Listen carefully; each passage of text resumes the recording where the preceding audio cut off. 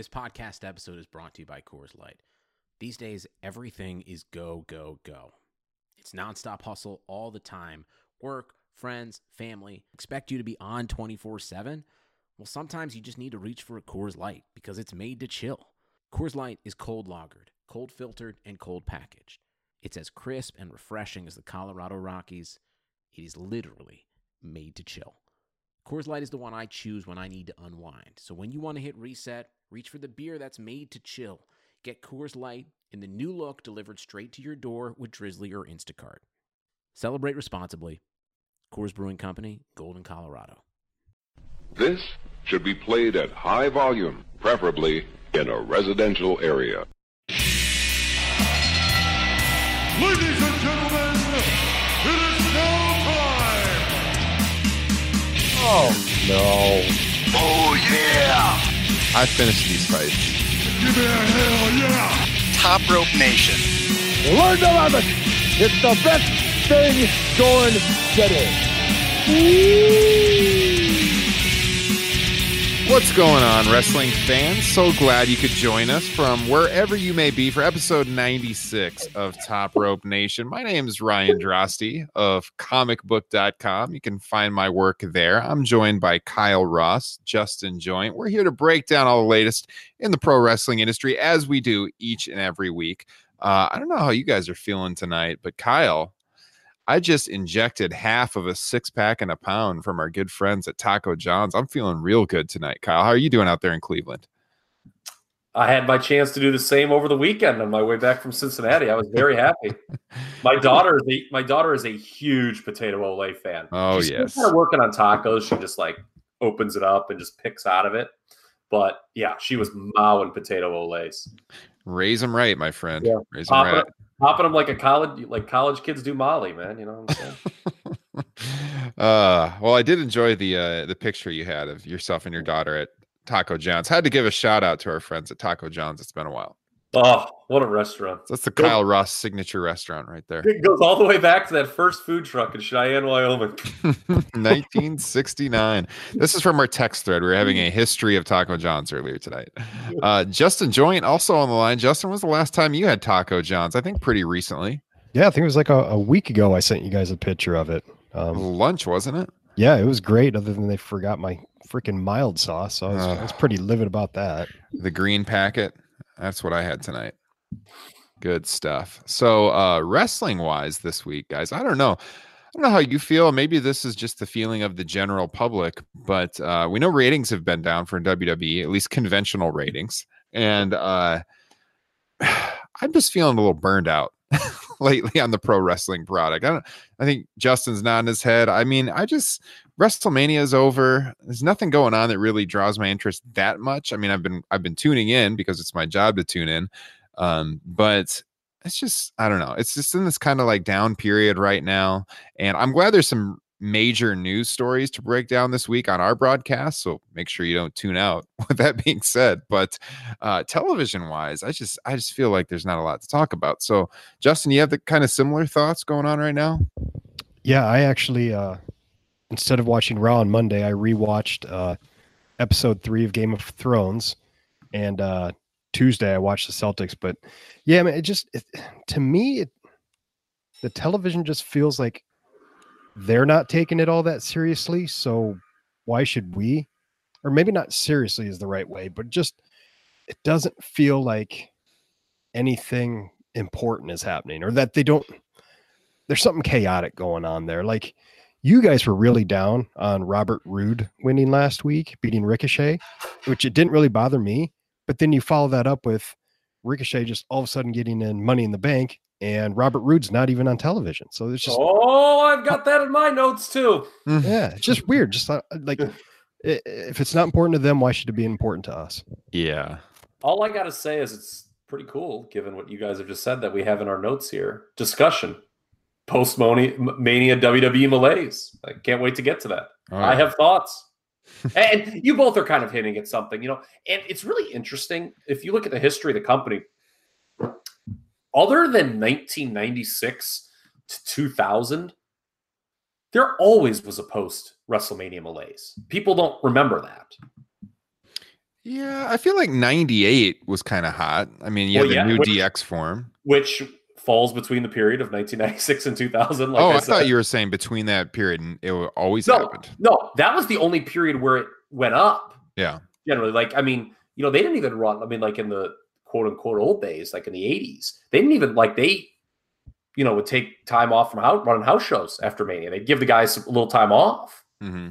But yeah, other than that, you know, starting with WrestleMania 17 and that idiotic decision to turn Steve Austin heel, you know, there's always been a post-Mania decline. And, you know, we'll get to that a little bit later on. It's a little bit of a tease. But yes, the company is in an absolute malaise and traditional metrics are down. Yeah. Well, guys, we do want to say before we go any further that if you are enjoying the show this week and every week, go ahead and hit the subscribe button on iTunes. Leave us a rating, leave us a review. We would greatly appreciate it. We read the reviews on the air. We didn't have any new ones come in this week, so I don't have anything to read. So head on over to iTunes, leave us a review. Same thing goes for Stitcher, Spotify, TuneIn Radio, Google Play.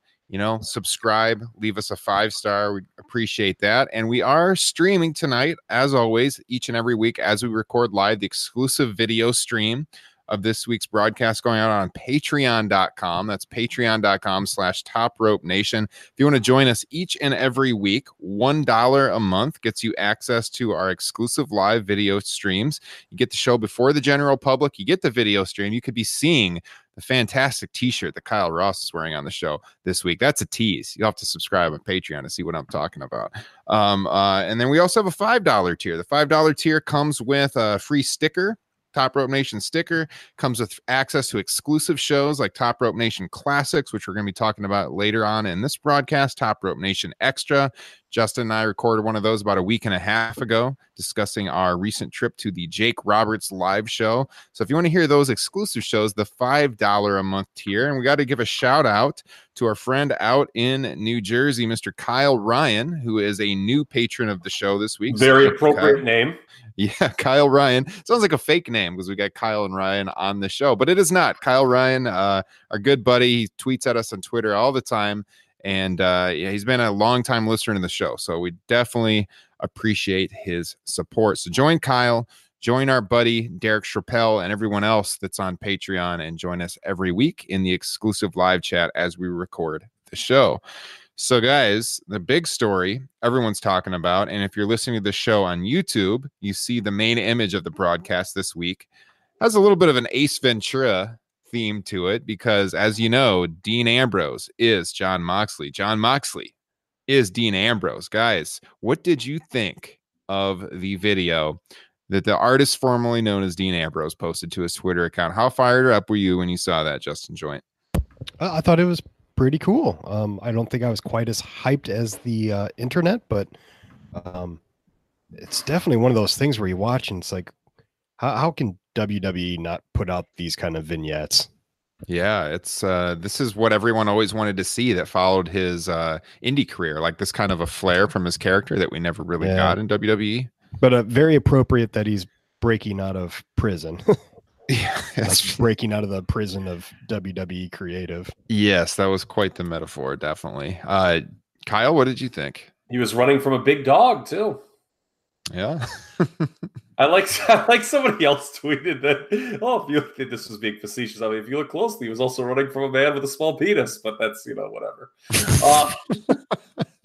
I thought that was incredible work. If you don't get that, that's probably for the best. But Justin made a great comment on our text thread before the show, you know, as far as, oh, you know, why doesn't WWE do these kind of vignettes? If this vignette, this obviously it would not have Mox on it, right? But if this very same vignette aired on WWE television, like hyping his return from an injury, would anyone be as excited about it? No, absolutely not. And when I was saying why can't WWE do something like this, I'm talking more like the quality of it, because it looks really well done.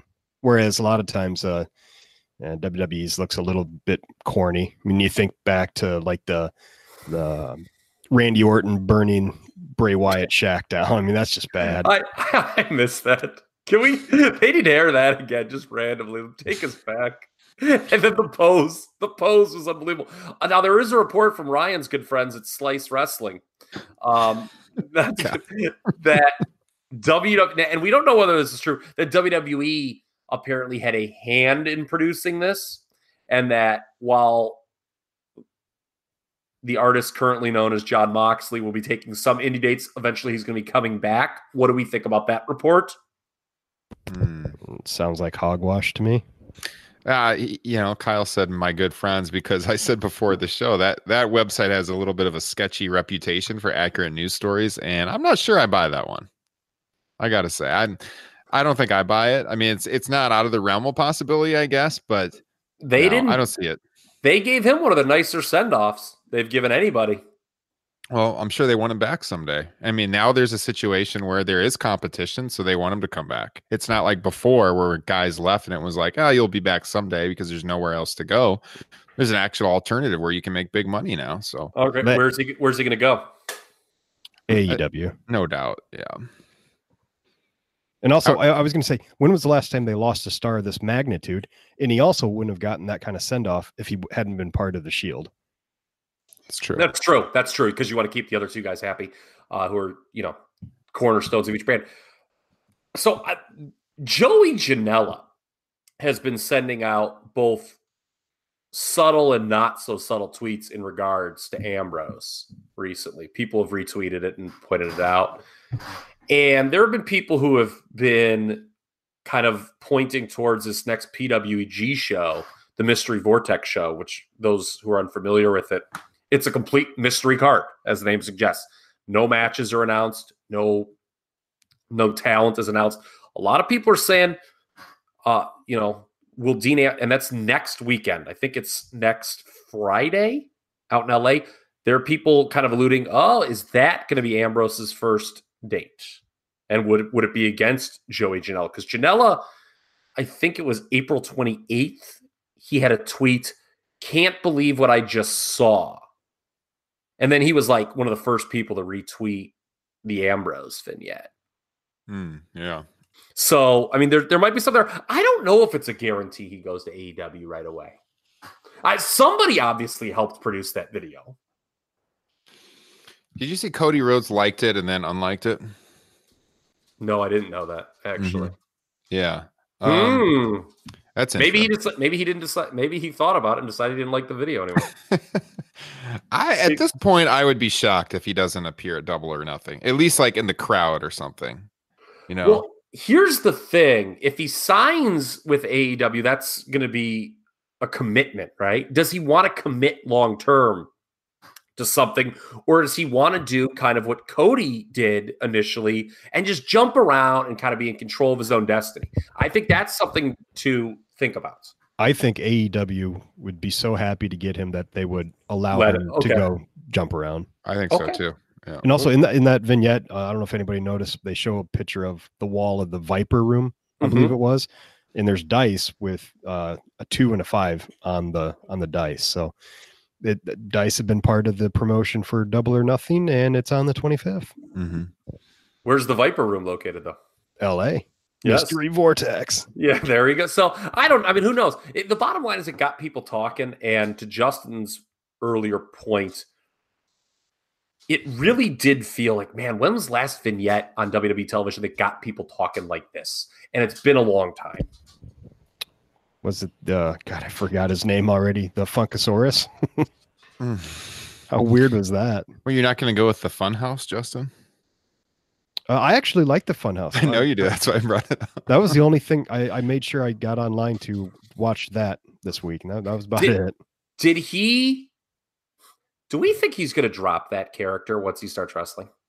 Like, it seemed like, and we're shifting gears totally now just to help follow people, that this isn't a Viceland documentary where we'll actually help our listeners follow along.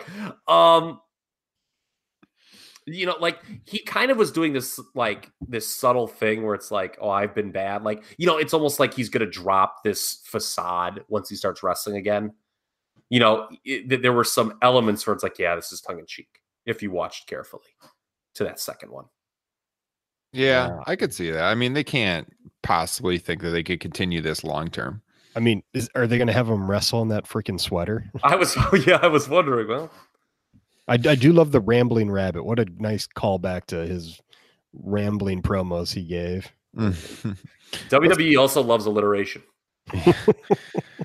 Let's before we shift completely though, while we're talking AEW, let's talk about the television situation. I think this makes the third week in a row now where we have talked to AEW TV, and maybe we'll know something, finalized coming this month. Probably at Double or Nothing would be a good time to announce it, but I know there's some television conventions happening this month where maybe we'll find out something. But Kyle, you had something that was recent, I think this morning, from Observer Radio you wanted to get into? Yeah, so Meltzer, who and by the way, I thought his lead story in the Observer this week was quite fair.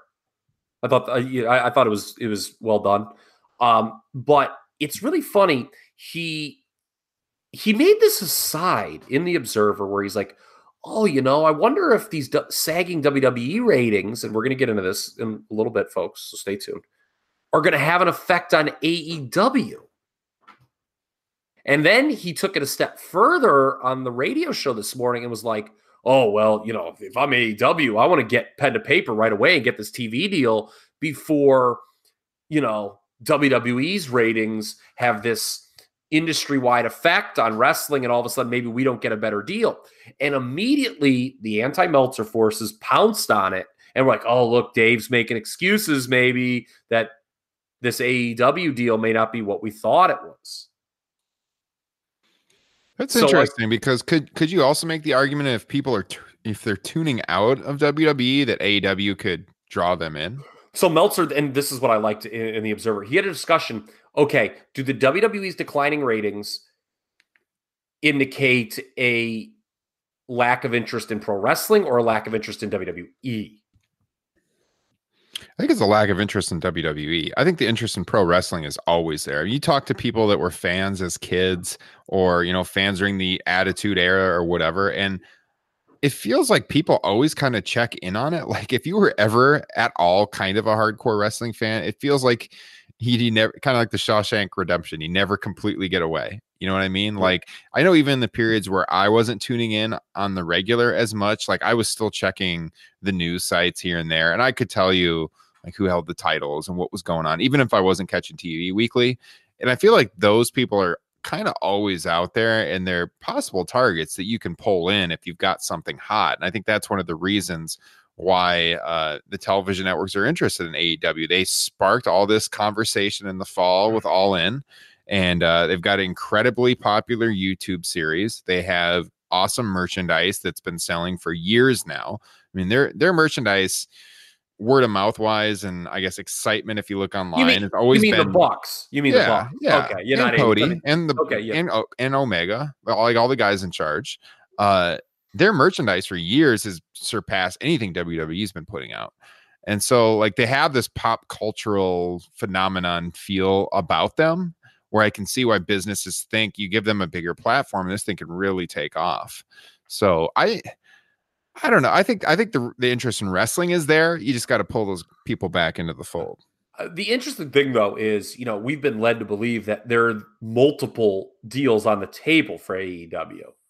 And, Meltzer's kind of, oh, well, is it up in the air? I mean, we don't know, obviously, what it is. I mean, it doesn't seem like the deal's done, though, correct? Yeah, it sounds like there's 2 deals that they had been mulling over from the start. But I mean, it's kind of weird, like, for Meltzer, like, kind of to do this, I don't want to say 180, but, for him to be like, oh, man, all of a sudden these ratings could have a real negative impact on AEW. Do we buy that?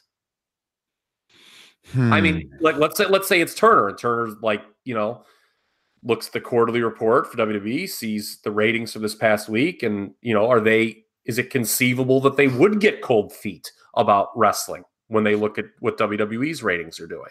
Well, we've talked about this story that was out there about them buying in time on the network, or if they're actually getting paid. And I think we all kind of agreed that them buying time thing seemed like bullshit. So if they're getting paid, to produce the content and they're making money off the deal, which I think it's feasible they could get a lower money offer, like the offer could be dropped if they haven't signed on the dotted line. I don't think the network would completely pull out though. And I also feel like it's got to be TBS or TNT at this point. There's so much smoke behind all of that it feels like that's the deal. I mean, don't you guys feel like that's where they're headed? Yes. Yeah. I mean, I think it's where they want to be too. Yeah. I mean, yeah, there's so much smoke there. There's got to be something. That's the way I feel about it. And I could see that the numerical amount of the dollars they're being offered that could possibly fluctuate, but I don't think the offer would get pulled. I just do not foresee that happening. Well, yeah, I don't think it would get pulled. I just, all of a sudden, maybe they don't get as sweet a deal. Yeah, I think that's feasible, especially if they haven't been signed yet, and this offer has been out there for a while, and they're wondering why they haven't signed it. So, yeah, I could see that. But do you guys think we're going to hear this month for sure? Yeah, well, I mean, there was some Turner, the original report that linked him to Turner. There's some upfront this month, correct? Yeah, that's soon too. It's on the front half of the month, I think. Yeah, I was gonna say it's before Double or Nothing. I mean, you would assume they would announce it at the very latest at Double or Nothing what they're going to do with TV. So yeah, absolutely, it'll be this month. We're gonna find out the TV season. Yeah, you can't have your first show and not announce TV. That's when they're going to have the most eyes on them. So you would think for sure at Double or Nothing would hear something. So let's see, what else did we want to get into? We got the Lio Rush thing to talk about. Did you want to talk about the Stacey Ervin Jr. story, Kyle? I read up in a little bit. Yeah, I think it's fascinating because, I mean, this guy, I don't know if you guys got he worked NXT TV once. Yeah. And there had been just a lot of talk coming out of the PC about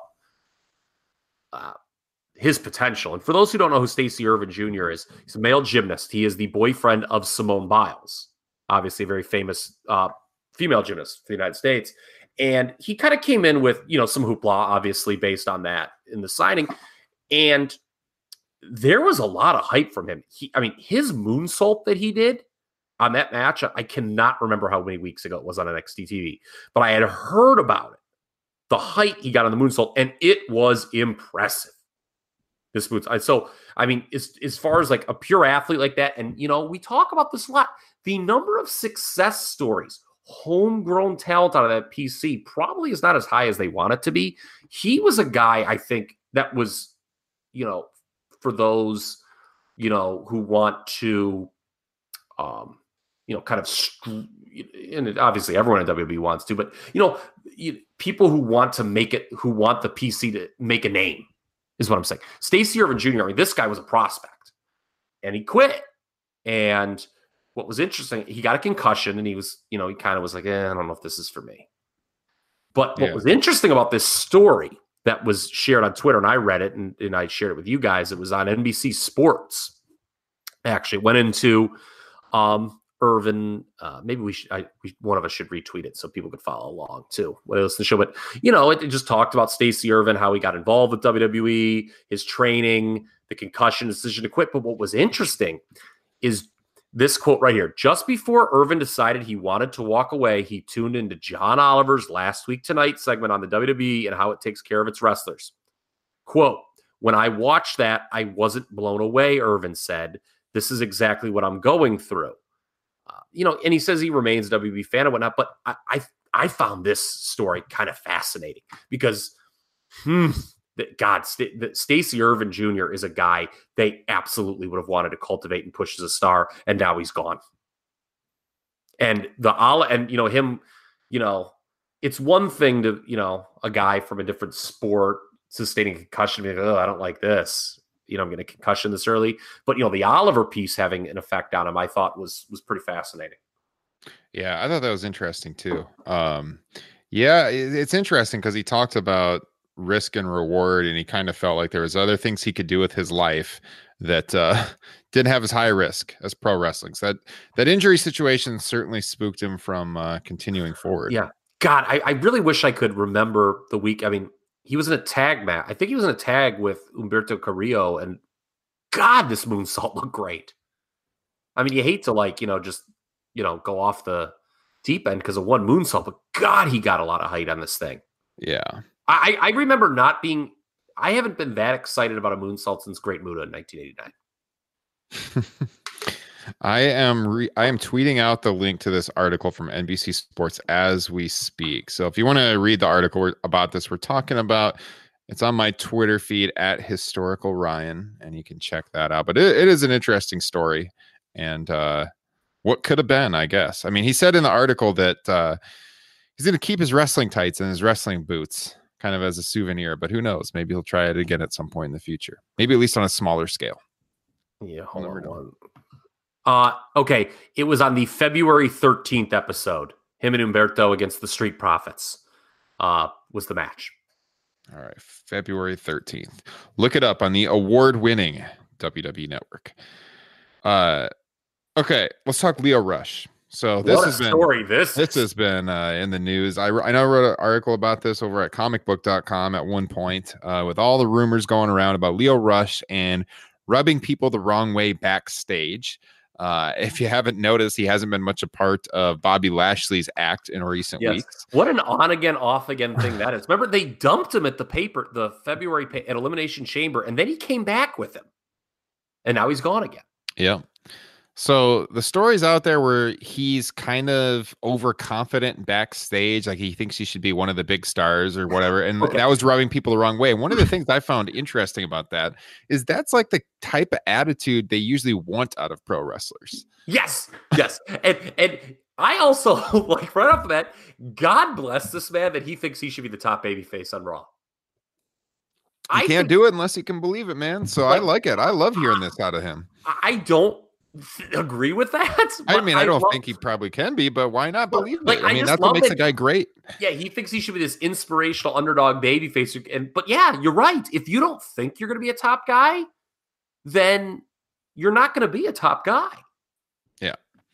So that story was out there. There was a story about, and he kind of disputed this in his comments, which we're going to get to, but there was a story about him and Finn Balor having like some kind of argument because Lio Rush's wife travels with him, and she was sitting in on like rehearsals where they're rehearsing the matches, and supposedly Balor had told them like, Vince might not like that your wife's sitting in on all these match rehearsals, and they had a little argument or spat, and that added to his heat. In his comments, though, that Lio Rush gave to Fightful's Sean Ross Sapp, he kind of disputed that him and Balor had any rift whatsoever. He interestingly talked about how he's not making any money despite being in the biggest sports entertainment company in the world because he's paying all of his travel expenses. I mean, go back to the John Oliver segment. Here you go. He's paying all his travel expenses, and he's booking all his hotels. He's getting treated like a rookie, which you do expect in the wrestling business, but he's kind of over that. There was a story about him in Europe where he was supposed to like haul everyone's water or something, and he didn't want to do that, and that supposedly got him some heat.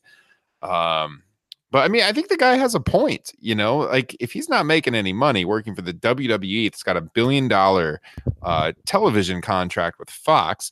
That sucks. And that's a situation where having a union in professional wrestling could be of benefit, obviously. And he talked about how he's not getting a cut of any Bobby Lashley's merchandise, despite being part of the act, which that feels a little wrong too. What were you guys' thoughts reading his comments with Fightful.com, Justin? That money thing is just reeks of bullshit. Not being broke because he's having to pay for all his own stuff on the road. Is he like by far the lowest paid superstar on the roster? Why isn't anybody else complaining about this sort of thing? I don't know. Go sit on the sidelines with Sasha Banks, Leo. Oh, Jesus. Here we go. Here we go. I mean, dude, it's sent directly from the office of Bruce Pritchard. It's Justin Joint. I'm sorry, man. If everybody who has gotten to that main roster has had to go through some of that, carrying the luggage or whatever, suck it up for a little bit. And as far as being confident, I mean, there's a line where that's great. You need that. But that entire roster is super confident in their abilities. So he's got to be doing it in a very annoying way. I work with somebody who thinks they're king shit, and I can't stand them. I don't want anything to do with them. I know people that are confident in their job, and I love working with them. So I don't know that. I don't think I can take Lio Rush's side on this one. Listening to Justin Joyce's comments, did anyone start thinking about that 2002 Royal Rumble Classic "Cocky" by Kid Rock and the lyrics of that? No one did. Okay, I've tried to block that one out of my mind. Okay, okay. Let's go back to the very beginning with Leo, because something that's like not talked about enough, I feel, in 2019 is the togetherness of the WWE locker room. You know, I mean, it used to be, remember, like, you know, it was such a big deal that there was the Clique, these 5 guys who were good friends and hung together. Like, I feel now, okay, there's some people who don't like each other, and obviously Sasha and Alexa come to mind. But, you know, it's kind of a pretty tight-knit locker room. You always get the vibe, like, more so than any other era in wrestling. And Leo did not endear himself from the start. Remember when he first got signed and he got in all that hot water with the tweet about Emma when Emma got fired? Mm-hmm. Emma lost a match to Asuka, and then she got released. And, like, Leo tweeted, I guess she wasn't ready for Asuka. And, like, the locker room lost its shit at him. Like, I think Peyton Royce... Maybe it was Seth Rollins. I know it was Peyton Royce. I apologize if it wasn't Seth Rollins. Someone else. But like they were all like, man, you've been here for a minute. You're tweeting that. Like, and he was like, oh, it was just a bad joke. And I thought it was kind of, I don't know Emma, so I've got no skin in the game. I thought the reaction was a little overblown. But the key here is people have not liked him from the start. And that's working against him. And there's 2 issues. And they're connected, but they're separate. One is the sort of rookie rituals. What do we? Justin made his comments of that. What do you think, Ryan? I mean, is this like outdated to have rookies do? I mean, or is it not a big deal? It sounds harmless to me. Maybe there's bad ones that he's actually pissed out that haven't come out. I would be against something like that, but carrying some water, some luggage, whatever. Well, I'm going to read his comment on that. So, because there had been some speculation it was because he's a black man and it looked bad optically when they're over in Europe and he's the one carrying everyone's water. He said, it's not about race. This is a quote. It's not about race, and it has never been, but public perception is important to me. And when we have fans that travel all over the globe and watch us get off of buses and into hotels, the look of a black kid carrying waters and bags for other wrestlers is just not a good look, especially when I'm trying to portray myself as a superstar as well. Mark Henry already spoke out against him. Yeah, and so did Booker T. Look, it sucks. I mean, the problem is whether Leo's right or not, I think he's just swimming upstream. Well, nobody's going to take his side over the company's, which is kind of shitty. You talk about with no union. I mean, there you go. I mean, guys, I do believe that he could not be putting any money away though, because if his wife is traveling with him, she's probably not working, or if she is working, not full time, and so they're probably only on his income.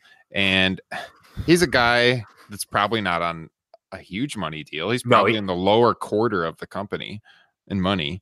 And so he said about that.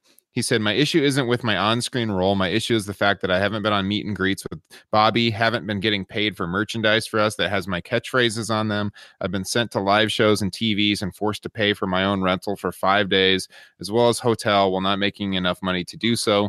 Walking around broke in the biggest sports entertainment industry that there is, while having 2 kids and a wife to support. So the issue here is that he made okay money on the indies, but he probably wasn't putting away much either. So he gets to WWE. I'm sure he thinks he's going to start savings. I think we're all about the same age. We all know that for our generation, it's been hard to bank money. And if his wife isn't working and it's just him and he's paying travel, I can see how he's unable to save money.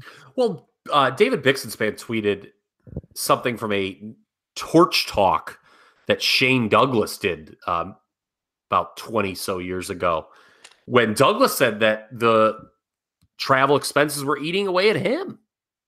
And Shane had been in the business forever by 96, and he wasn't like clearing very much with his WWE deal back in 1996. So, I don't know. There was a PW Insider had a report today that he turned down a $300,000 deal, he meaning Leo Rush.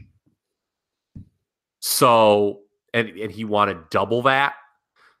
So I don't know what his current deal is, but they offered him, if you believe PW Insider, they offered him more money and he turned it down thinking he was worth more. So again, I think he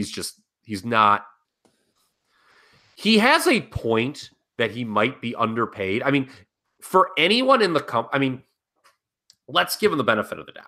Okay. Oh, maybe he's not putting money away. Paying your travel expenses does add up. And if he's not making any money in that, for any of the performers not to be making money in that company is wrong. Now, if it's something on the individual, it's on the individual. But if not, then, the company needs to pay him more. Now, if they offered him more and he didn't take it, that's another issue. So I had to run away and plug in my computer. I was about out of battery here. What's his current deal reportedly then, money-wise? I don't know what it is. They recently offered him a 5-year deal making $300,000. That is really hard to believe for a guy that's been a manager on screen. $300,000 a year. I mean, I don't believe that. That sounds like the report that Sports Illustrated had with The Miz, where he was going to have the obscene contract.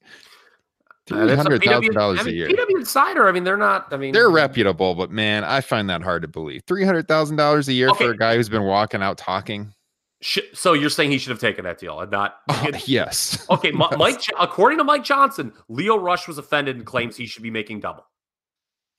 If that's true, and he was offered $300,000 a year, and he's complaining about being broke, obviously that's ridiculous. I was thinking this guy's making under $100,000 right now a year for sure. Yes. So if he's being offered yes, I would assume that it's probably 75. Yeah. Well, it might even be lower because I've seen the lowest guys were at 75.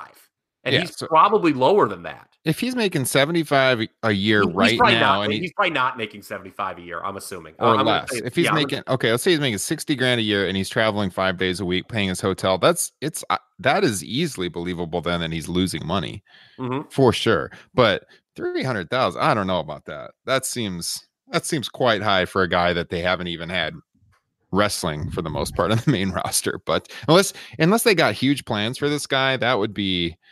Man, I wish the Observer used to publish about what guys made. I don't know if they still do that. I haven't seen that in a long time, but that'd be interesting to see where that number would rank. And Mike Johnson is reputable. You're right, but that shocked me because I have a hard time believing that. He is on the low end of the totem pole for sure. Leo Rush. I mean, he's going to be one of the lowest paid guys. But I like, Justin didn't seem to. I like we have folks complaining and sticking up for themselves now. We need more of that. I'm a big fan of that. People fighting for their spots. I mean, I don't want it to get back to the Hulk Hogan, Kevin Nash days of like 1998, but I mean, like, I want to hear more people fighting for their spots. I like it too, but is this going to help him at all? Is it going to help him? No, it's not. You're right. I mean, there's a way to go about it where it actually might help you. Then again, knowing WWE, they should book him as like a top heel now who is curried favor with the authority and is too good for the rest of the locker room. All these stories that he goes directly to Vince and complains and guys get in trouble. They should just have him coming out like tossing money into the crowd. This guy's just lying about it. Look how much money he actually has. And then on his way back, he picks it up. Yeah. But we shouldn't joke about it. If the guy's really broke, we shouldn't joke about that. But Jim Cornette loved him as a manager. I listened to Jim Cornette was gushing about Leo Rush as a manager on his podcast. And I really liked him in that role. It would be too bad if, the guy is just, sent out to pasture. Well, we all were glowing reviews when they put him with Bobby Lashley, and he's the best thing to ever happen to Bobby Lashley. Yes. WWE. Yes. Because you saw Lashley without Leo Rush is not good. No. I mean, there's just no way to say it. I mean, he's just not good. I mean, he's not like a world beater with Leo Rush, but he stinks without Leo Rush. So he's part of the act. So Leo Rush not getting any of a cut of that merchandise. That's wrong. That is bullshit. Yeah. I agree with him. I saw some people on Twitter like, oh, good. Give him $7, that he's owed for Lashley merchandise. Well, I mean, fuck it. If it's $7, you should get it. I mean, it's the principle of the matter. He should be getting royalties. He should be. Yeah. So, it's an interesting story, and probably going to be more that comes out with that. So, what's next on our agenda? Luke Harper? Yeah, I just think, people can go to the Observer and read this, but Vince McMahon, this is another fascinating thing because I'll kind of just speed through this. This is straight from the Observer newsletter. The update on Harper is Vince McMahon in writing told him he wouldn't release him. He was earmarked to work Harper was earmarked to work a program with Sami Zayn after Mania, but the decision's been made not to do it. One person close to the situation told us he needs to get out. He, meaning Harper, because they made the call that they weren't going to use him after Vince saw him in his return. Vince said that he didn't, quote, get him and complained he couldn't even do a Southern accent. That was from them wanting to do a Southern accent 4 years ago. Harper regularly pitching ideas when he was out with an injury. They turned down every pitch. Wasn't booked anywhere after being cleared, but fan access. And then McMahon out of the blue wanted to know why Harper wasn't in the Battle Royal, so that's why he got put in at the last minute. Apparently the end of the Battle Royal, this is a total aside, and I thought this was interesting too.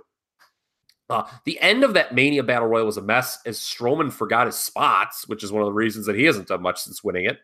Harper was booked to do the Zayn program the day after Mania, but then was told after Mania he wasn't needed for TV, so he went home, but then was called to come back on Tuesday for a match with EC3. It was basically used as the opponent to test out the EC3 and Maverick pairing. The agent set up a bunch of manager spots in the match. Vince watched the match, hated it. Creative, the day of the draft, when it was asked about which brand Harper would be on, Vince said how the guy can't even do a Southern accent, so the match with EC3 is bad, so they didn't put him on either brand, and that's when he asked for his release. So here, again, I've used this word several times in the last 20 minutes, fascinating. Vince McMahon apparently has no faith in Luke Harper whatsoever. Doesn't even think he's any good. Yet is still willing to pay the man so he doesn't go somewhere else. Yeah, thank you AEW, I guess, right?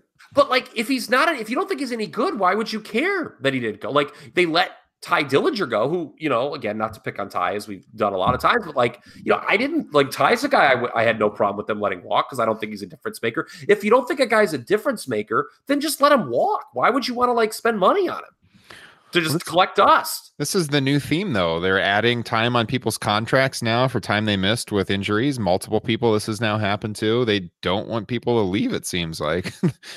But isn't that terrible for morale? I mean, I'm sure the guy has friends. I mean, even Randy Orton, who, by the way, said some pretty funny tweets recently when he doesn't tweet about politics. He's actually quite good at Twitter. Randy Orton's done quite a turn. Yeah. He's got friends. I mean, that can't be good for locker room morale if this story gets out. Oh, yeah, we think you suck, but we're not going to let you go anywhere. Because they're clearly not using him for anything important. I don't know. It just doesn't make sense. This didn't happen. This is so new.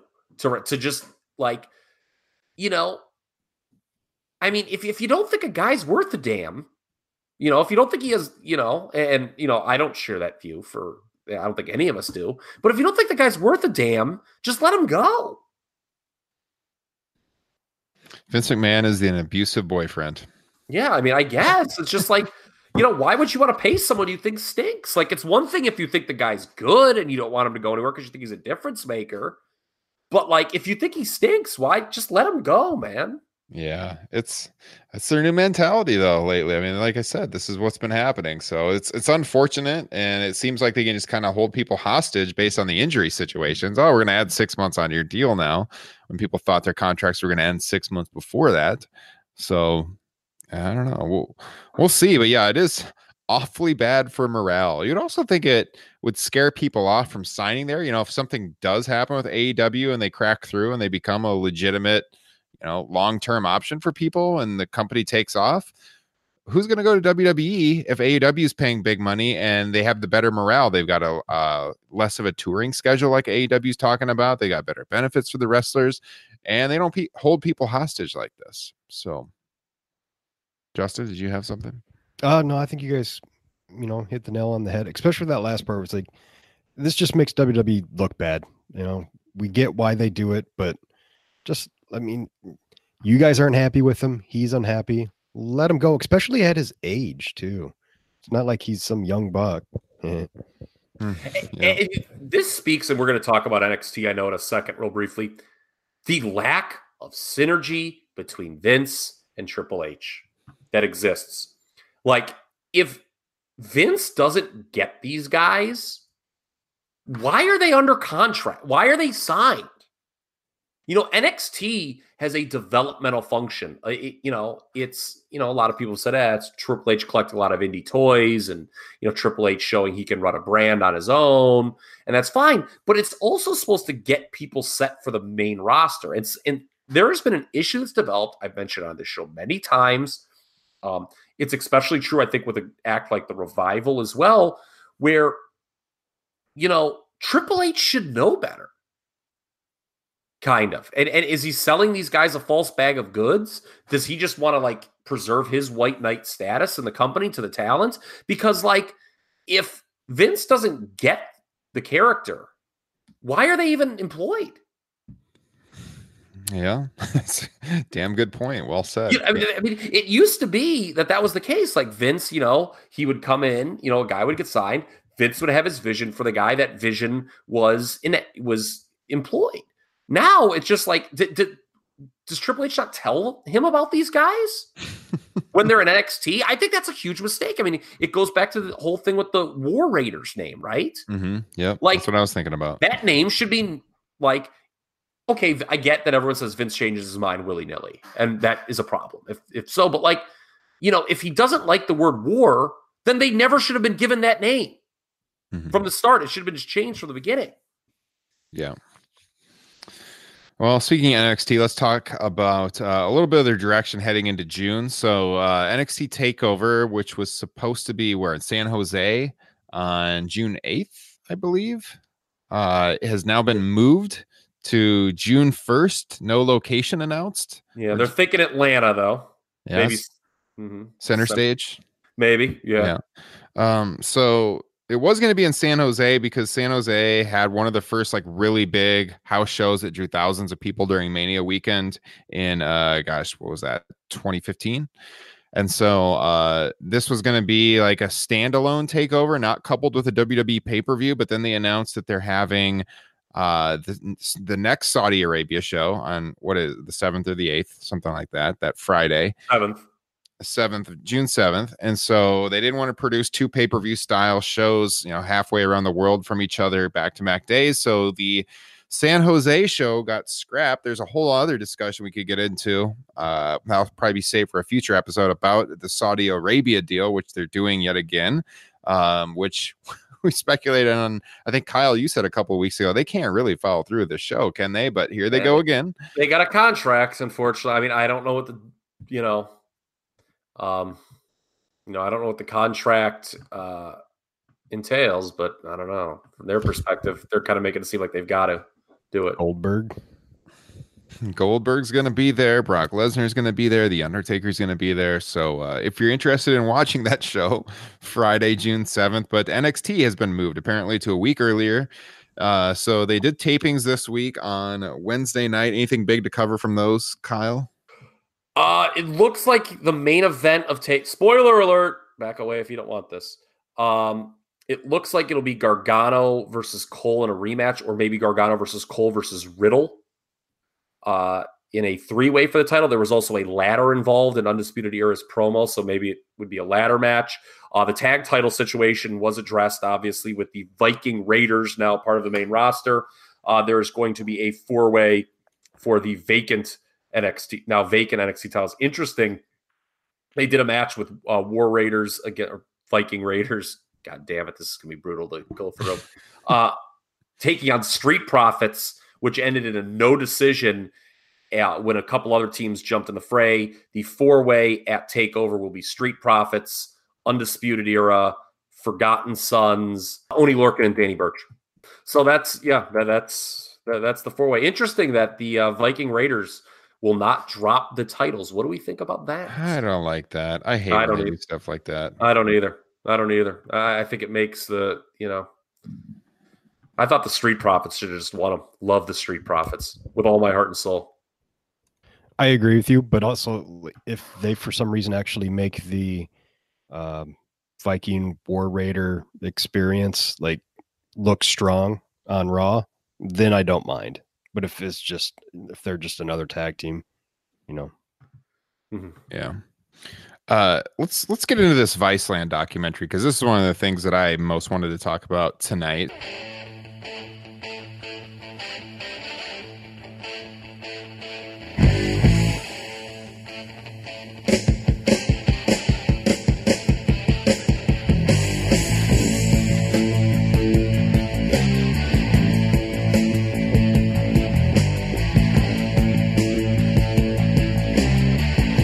we talked about all of the Viceland documentaries that have aired. So now there's been 4 of them. And I think we've been pretty fair on this show as far as the quality goes. We had an honest discussion about the Savage one, which was the first one that aired. 2 weeks ago, we talked about the Bret Hart one, where we kind of ripped that one to shreds, which was, of the 4, easily the worst one. A lot of problems with that one. If you didn't hear our broadcast, episode 94, 2 weeks ago in the archives, we spent almost a half hour on all the problems with that one. But we were really high. I know I was when I first saw it on the Bruiser Brody episode. Justin was kind of in the middle on that one. Kyle really liked the Bruiser Brody episode. And now the 4th one, which debuted last night as we record this on Thursday, was on the Von Erich family.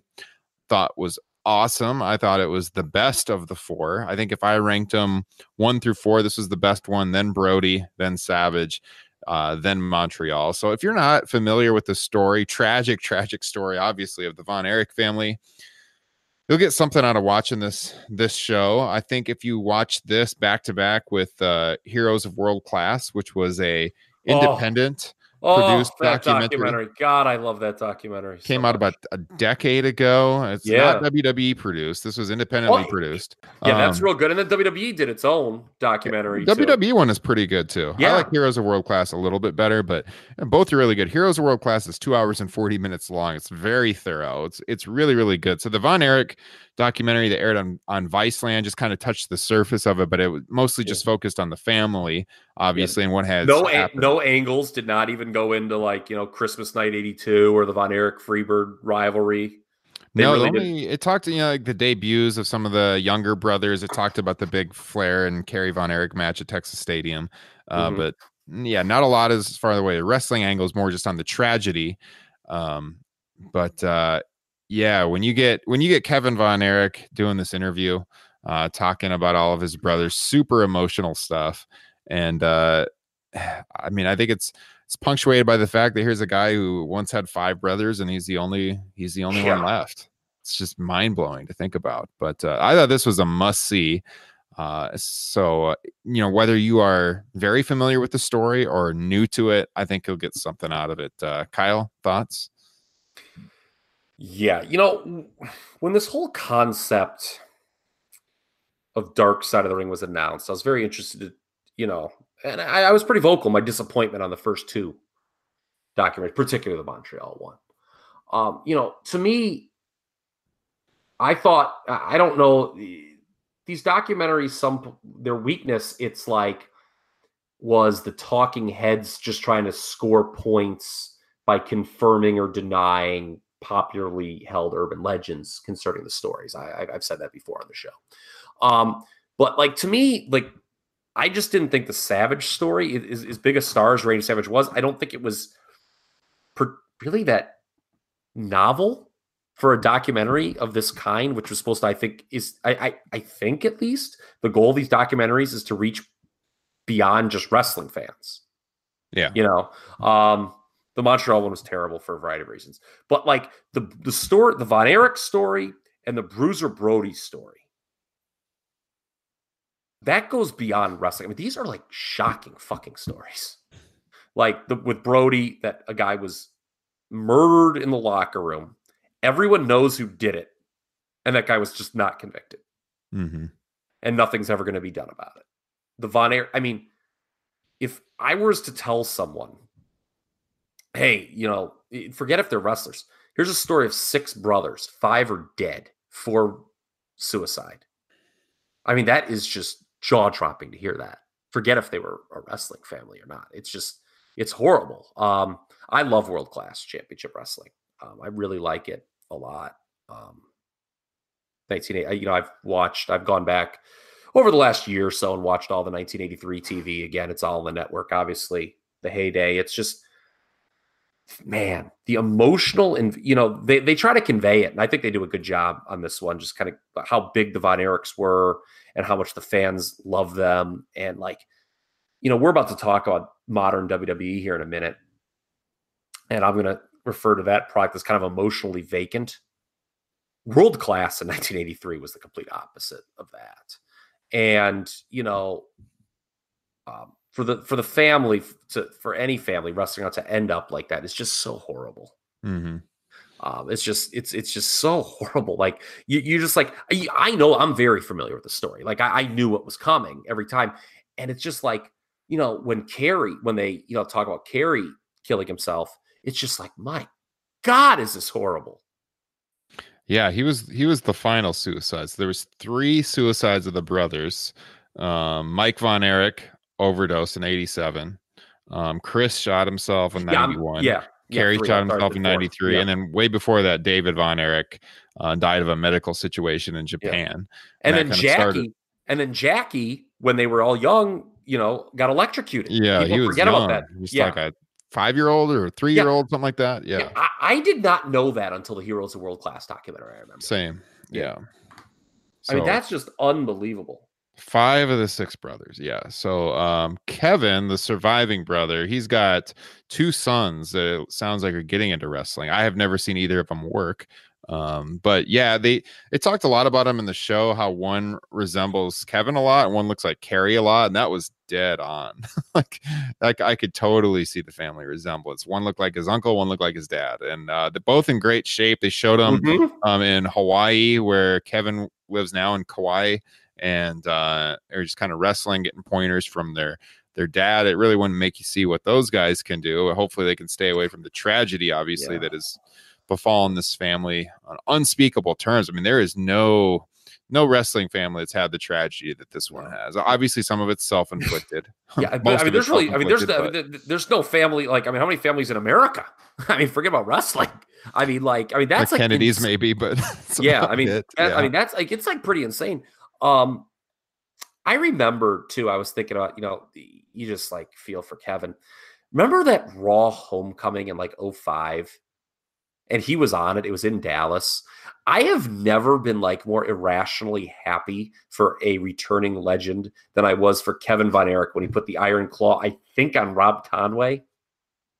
I completely forgot about that. Yeah, now I do remember it now. And the crowd fucking popped huge when he gave the sign for the Iron Claw. That was fucking great. And, Justin was like, hey, man, because he really enjoyed that Dustin Rhodes Vader match I recommended last week. A recommendation for World Class. Hold on. Let me do the intro. This is going to be a new segment here on Top Rope Nation. It's the Kyle Ross I love this sport wrestling rarity of the week. Go ahead, Kyle. Okay, I'm going to look up the date here while I'm talking, but I'm going to recommend a world-class match. And the match itself is not great, is not like a 4-star match. But if you want to understand the heat of 1983 World Class and that Von Erich Freebird feud, watch this. It's on one of the April 83 TV shows on the network, and I'm going to look up the exact date right now. But it's David Von Erich against Terry Gordy in a handcuff match. It's exactly what it sounds like. They're handcuffed to each other while they wrestle.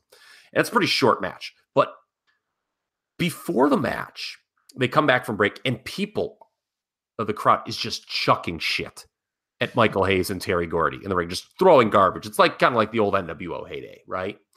And Mark Lawrence, the ring announcer, gets on the house. He's like, folks, if you don't stop throwing trash in the ring, and he was dead serious. This wasn't part of the show.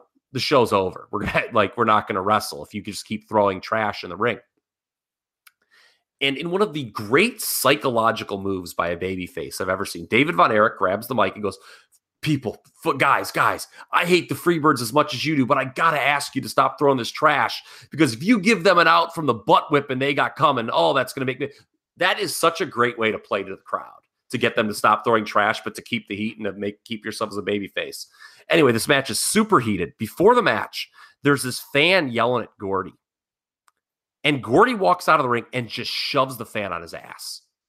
Hard. Yeah, I mean, this is one of the, I mean, you'll be stunned. I kind of shouldn't have ruined it. So they have the match, and it's actually not long, the match itself. But afterwards, as you could guess, Michael Hayes returns. They handcuff David to the ropes, and they start whipping him with a belt. And I'll never forget Bill Mercer going, and here's some help for David. And it's all these fans ran into the ring.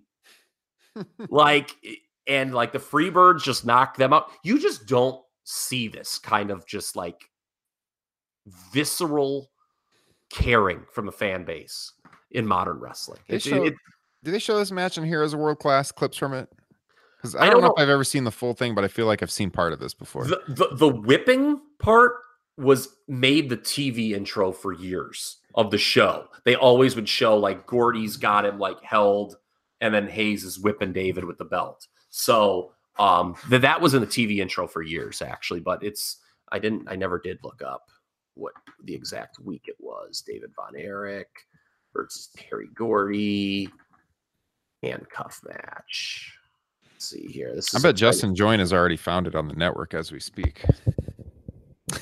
Not yet. He usually is watching it before the end of the episode. Something Kyle has recommended. April 16th, 1983 episode. April 16th, 1983. All right, guys. That is the Kyle Ross recommendation of the week. I myself, after I get done editing this broadcast, I'm going to turn it on tonight before I go to bed. It's pretty short too. I mean, like it's not a big ask of your time. I think, all the stuff, it's 10 minutes of your time.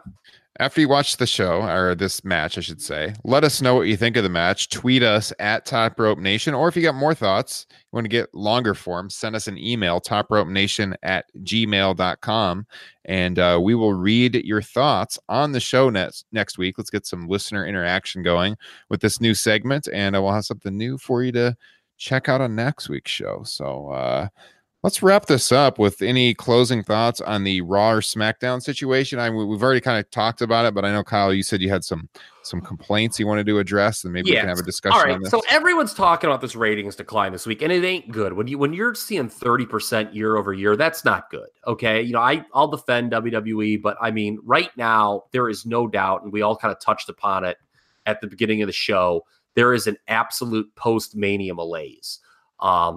I think the big question is there something specific wrong right now with the company, or is this a cumulative effect of not just months, maybe even years of stuff that people haven't liked, and it's led to this? It feels like there is something, you want to say cumulative, and it's a lot of little things. And there's a lot of little things I want to bring up from Raw and SmackDown this week I didn't like, actually. But it feels like there's something specific wrong right now. And I wanted to ask you guys, what do we think it might be?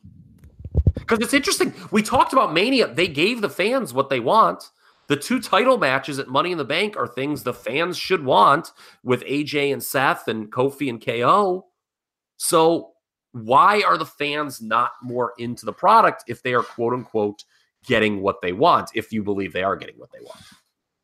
Is it part of it the superstar shakeup, or like kind of what I was talking about at the beginning of the show, where everything kind of feels meaningless or haphazardly put together? I mean, we still just this week are having guys just randomly show up that are like, hey, they were part of this superstar shakeup, and just I don't know. I can't put my finger on it, but it's just weird. I think there's something to be said for a cumulative effect. We got into that earlier in the show about pretty much since 2001, this period after Mania has gotten pretty light as far as anything important happening. So you condition your fans that you have that build to Mania from January to April, and that's when the company goes full bore, and then everything kind of falls off after that. And I think people maybe they get burned out from all the television that's produced these days, and they come back maybe midsummer, in time for the SummerSlam build. The second biggest show of the year is coming in August, and maybe weather's getting nice out. They think people aren't going to be watching TV as much for a little while, and the booking falls off a little bit. And if you're conditioned as a fan and nothing real important happens for a little while after Mania, then why bother? Yes, I agree. December is traditionally the weakest time of WWE television, but this is probably number 2 post-Mania. Couple things I want to bring up. It is WWE has become a very corporate and formulaic brand of wrestling. And Justin brought up the superstar shakeup. I've mentioned this 72 times before, and let's make it 73. I hate the superstar shakeup. I hate the way it's done. It's very unorganic. It's just like we're just gonna like throw a bunch of guys in a hopper and they're all gonna switch and nothing really means a lot. But it's just kind of the superstar shakeup is just, it's like, okay, people get excited for it. Like, oh, it's the superstar shakeup, but it really doesn't change anything. You know? Mhm. Like, what has really changed? Like, they're telling you it's big. But, like, what really... okay, Roman Reigns on SmackDown, but even guys changing brands, it's still WWE. The brands are still booked the same, which I'm going to get to in a moment. And it's Money in the Bank, to me, is exhibit A, B, and C on how formulaic this company has become. You know, Bruce Pritchard on his podcast talks about there is no box of gimmicks. Well, by God, there is a box of booking tropes in WWE. Yeah. You know, it's like like I just can like imagine them on Raw with AJ and Seth, that main event segment. Do we do a contract signing or do we do a, what are some of the other things they do? Do we do a face-to-face? You know, it's like there's it's like, oh, okay, this has worked. You know, they're just we put them in a tag team match with random partners, so they're going to fight a couple weeks out. Or are they wacky mismatched partners that don't like each other? You know, I just feel like there's different things. So, Money in the Bank. Here's the perfect example. Okay, well, Raw. Okay, Raw needs 4 people. We're going to announce those 4 people. There needs to be 2 baby faces. There needs to be 2 heels. They're going to have a tag team match. SmackDown, we're going to make the announcement. There's going to be 4 people. There needs to be 2 baby faces. There needs to be 2 heels. They're going to have a tag match. The women now have to have a Money in the Bank match. So you've got that going on. It's kind of this, like with the men's and women's, you have, just 2 similar patterns. You're building the same match twice. Basically, it's just one is men, one is women.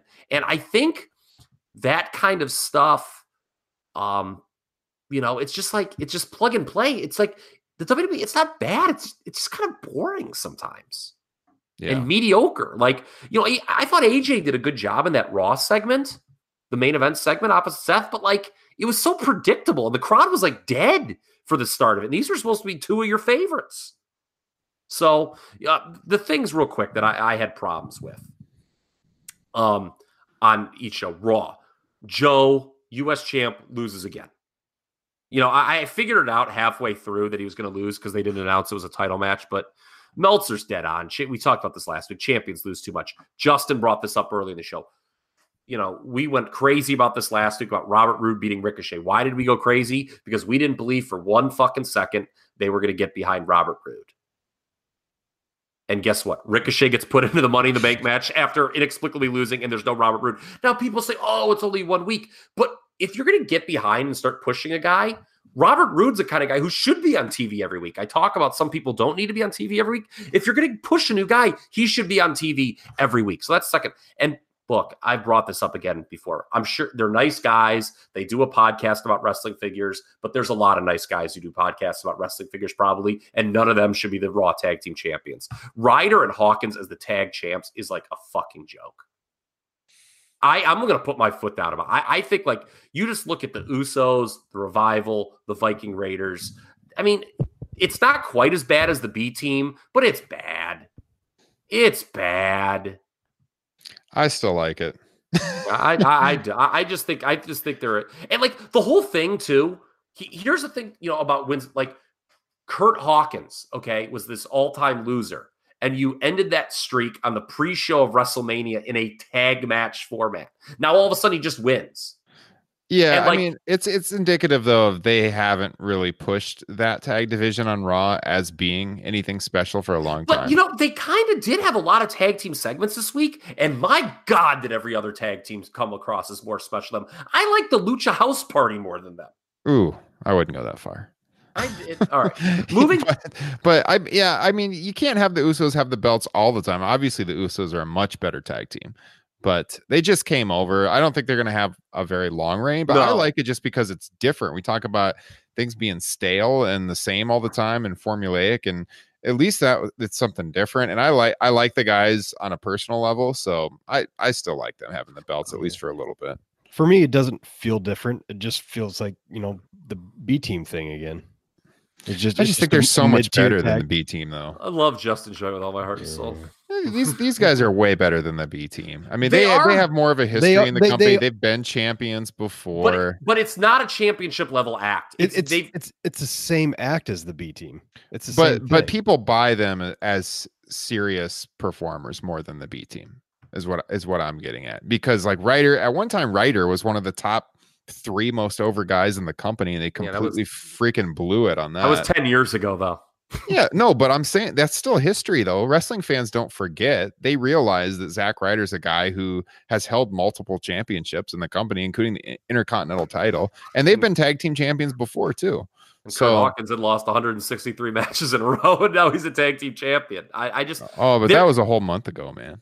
Yeah, but I just think there was a better way to break that win streak, and this just, I don't know, like okay, when they lose the tag titles, what do you do with Kurt Hawkins? He's broken his losing streak. My God, is Justin Joint. What is he reacting to? Gordy just killed a fan. Yeah.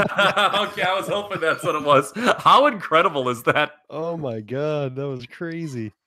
Yeah. So moving to tag teams over in SmackDown, this Hardy's, I talked about having them be the cornerstone of a tag division wasn't smart in 2019. They got a problem on SmackDown right now. Who do you make the tag team champions? Jesus, what tag teams do they have?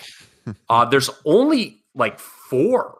And, some people are going to say Rusev and Nakamura, but that's not a good act. And they've been buried. I think you got to go with Heavy Machinery, who at least is new. Woof.